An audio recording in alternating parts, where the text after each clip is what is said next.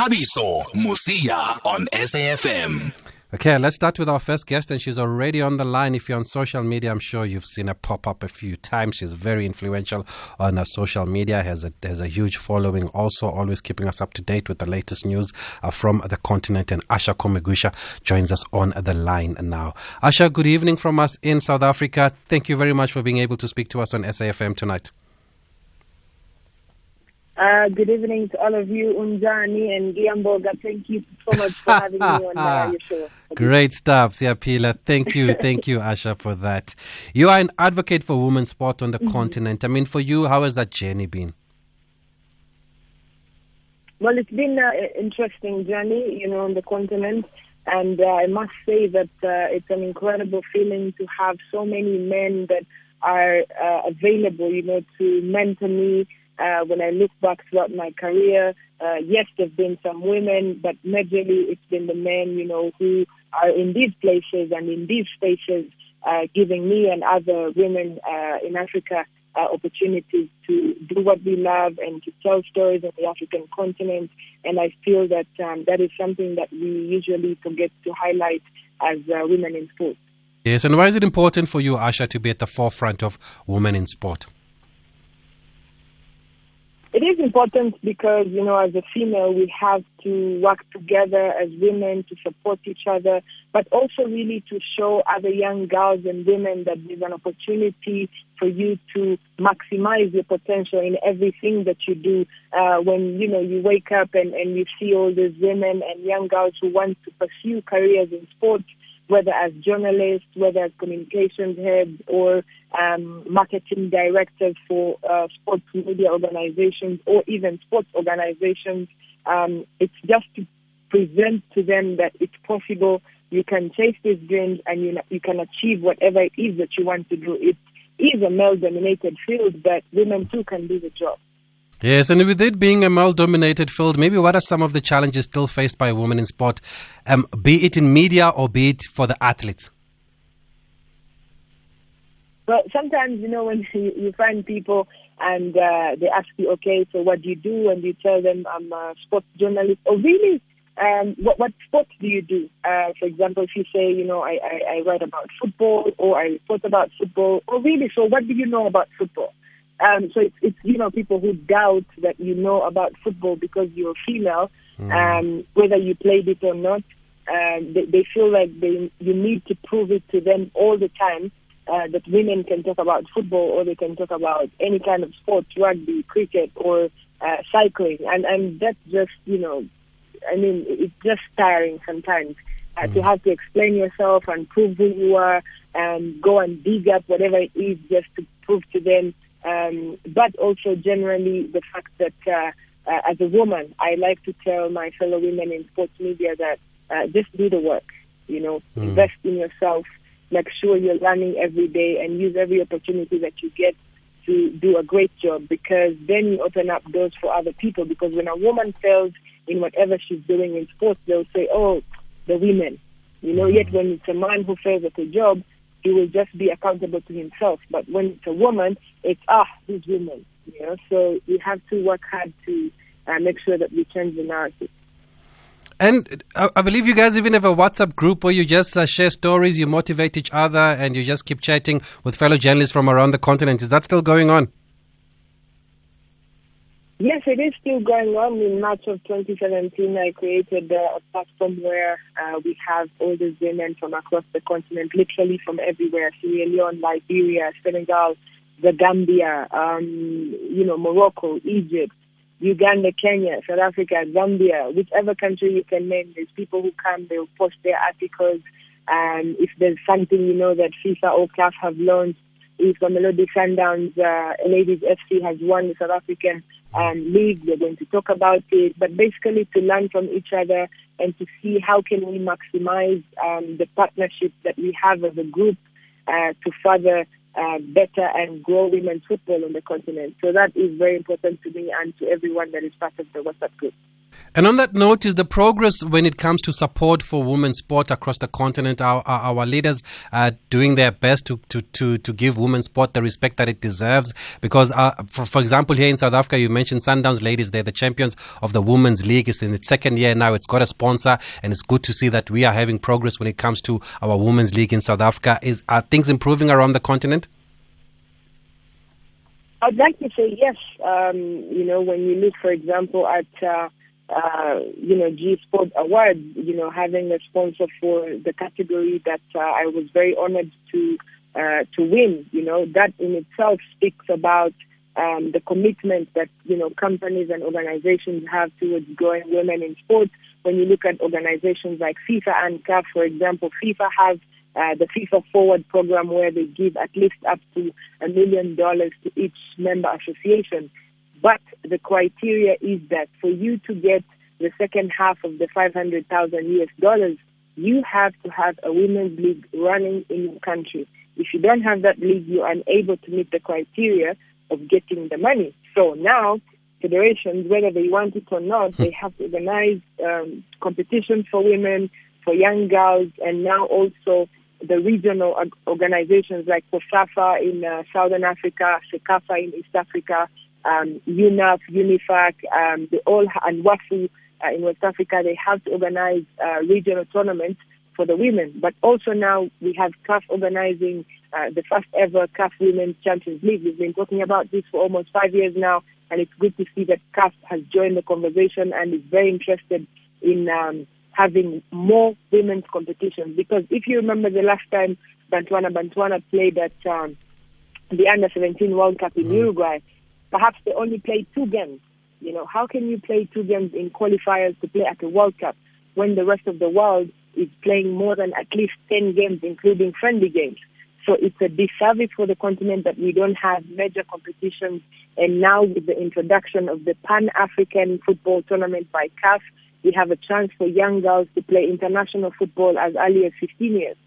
So it's a beautiful thing to see the kind of investment that has come into African football and is focused on women. Yes, and there's a tweet here from Wandile Mtana who says, congratulations on your award, Asha, and you're such an inspiration to women in sport who face challenges of exploitation. The women's football needs exposure to reach the momentum that every woman dreams to see or experience. And he says, hashtag, or it's not hashtag, but with an exclamation mark, give women more resources. I'm sure you agree with that. Yes, I do agree with that. Thank you so much for the tweet and the support, and also for you, Tabitha, for always, having an ear on the ground and interviewing women in sports on the continent.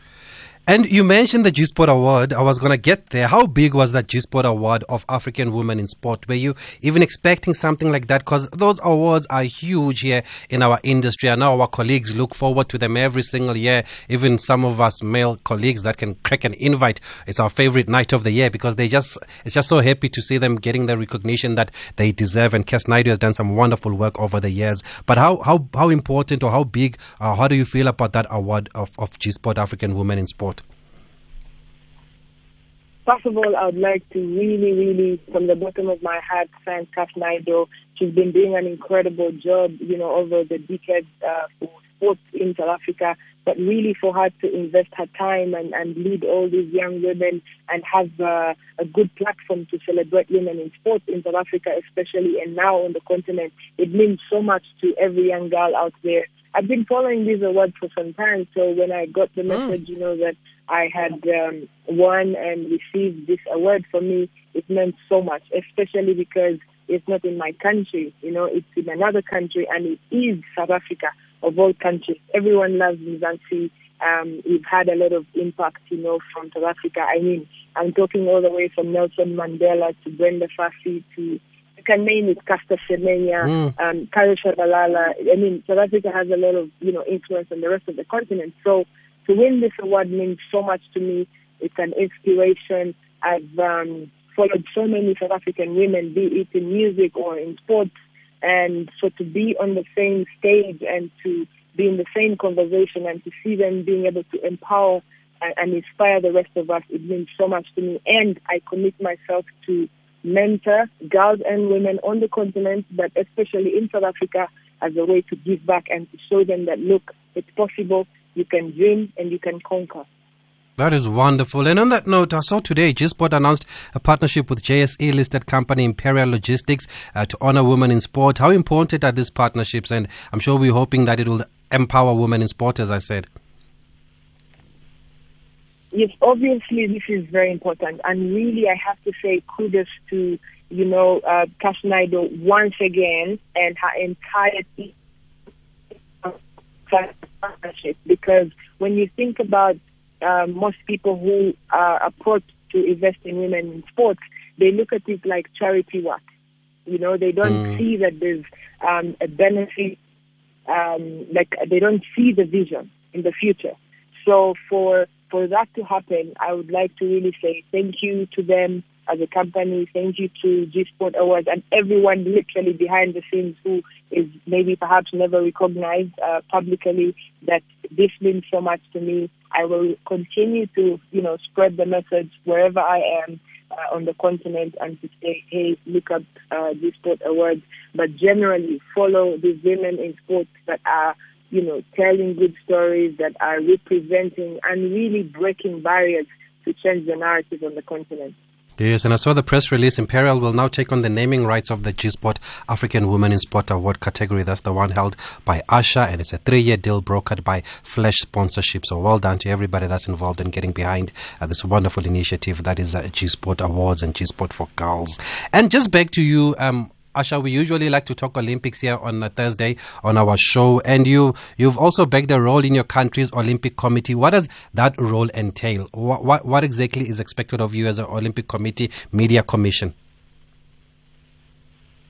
It means so much, for me to be on the Media Commission, because when I look back at, my journey as a journalist and being able to cover the London 2012 Olympics at the age of 24, it's not very easy in my country. And just to put it into context, when you think about countries like Uganda, we don't really win that many medals at the Olympics. So that affects the slots that are given to journalists. So, for example, right now we have 3 slots that are given to journalists from Uganda. So for you to make that list, it's not easy. But from a general point of view, really, it's to help and really work with the stakeholders of the Uganda Olympic Committee to see how can we maximize the media space and promote the Olympic movement. So it's not just about the Olympics or the Paralympic Games. It's about generally, how can we also inform people about, sports on the continent? What about the Olympic movement?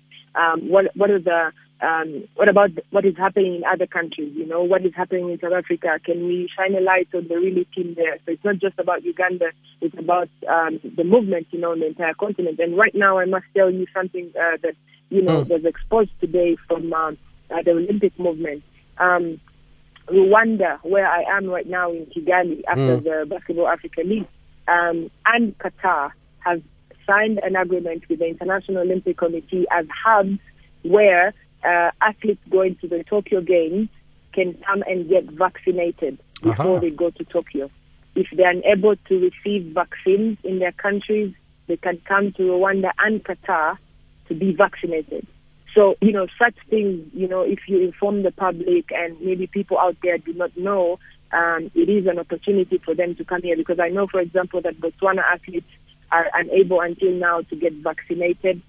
So it could be an opportunity for them to come to Rwanda and be vaccinated and be safe as they go out there to an event that will attract about 70,000 athletes. Oh, that's wonderful. And you mentioned that you're in Kigali. You were doing BAL, Basketball Africa League. We saw it on SABC. It was televised on SABC Sport, and you were working for ESPN. How was that experience for you, Asha? Well, it was incredible, Tarifa, to be honest. Look, as a young girl growing up playing basketball, I always dreamt to be on the global stage. But in that moment, I wanted to play in the WNBA. I never achieved that dream. But, being able to commentate, we were 8 commentators, only female, and we were 3 Africans, 1 Ivorian, and actually Quinton, who is South African, and the rest, were from outside of the continent. So very multicultural team. We brought, the games to the people, on the continent, but also globally. It was incredible, to know that we have a professional league here.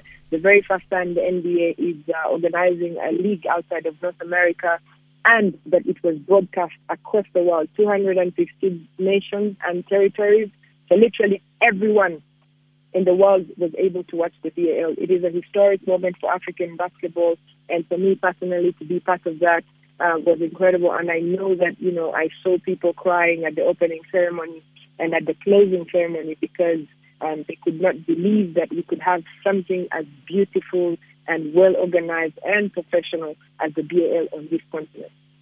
Wonderful stuff, Asha. I wonder what is next for you. Like they say, the sky is the limit. We wish you all the best in whatever you do, and keep doing what you do. So many people enjoying our conversation. I didn't even realize that guys were allowed in that WhatsApp group, because one of my colleagues says he's part of that WhatsApp group. Are guys allowed in that WhatsApp group? Of course, yes. We have so many men on the group. So. Just checking. As long as just you have checking. quorum, Okay, just quorum. no, that's good, because his name is unisex, Nati, so could easily there come in as one of the women in sport there. But thanks, Asha. It's been a pleasure just to find out more about you, talk about the work that you do. I'm sure it's not the last time that we speak to you now that we found out a little bit about you here on SAFM, but we do follow you on social media, and keep on doing the great work. Thank you so much, Ngiyabonga Tabiso. I hope that next time we'll have a proper conversation in Zulu or Sesotho, whatever you choose. Yeah, maybe we can. We can definitely do it in Zulu and in Xhosa also. But that's award-winning sports journalist, 2019 top 100 most influential young African sport. I worked for African sport for Al Jazeera for the BBC, and she was recently a commentator for ESPN in the Basketball Africa League. So great stuff to see our woman on the continent doing some great work and making their mark. And she's, of course, the first ever winner of the African Women in Sport at the G Sport Awards. Looking forward to what they have for us this year. We're going to take a quick break, and then we're going to talk to the champions, Mamelodi Sundowns.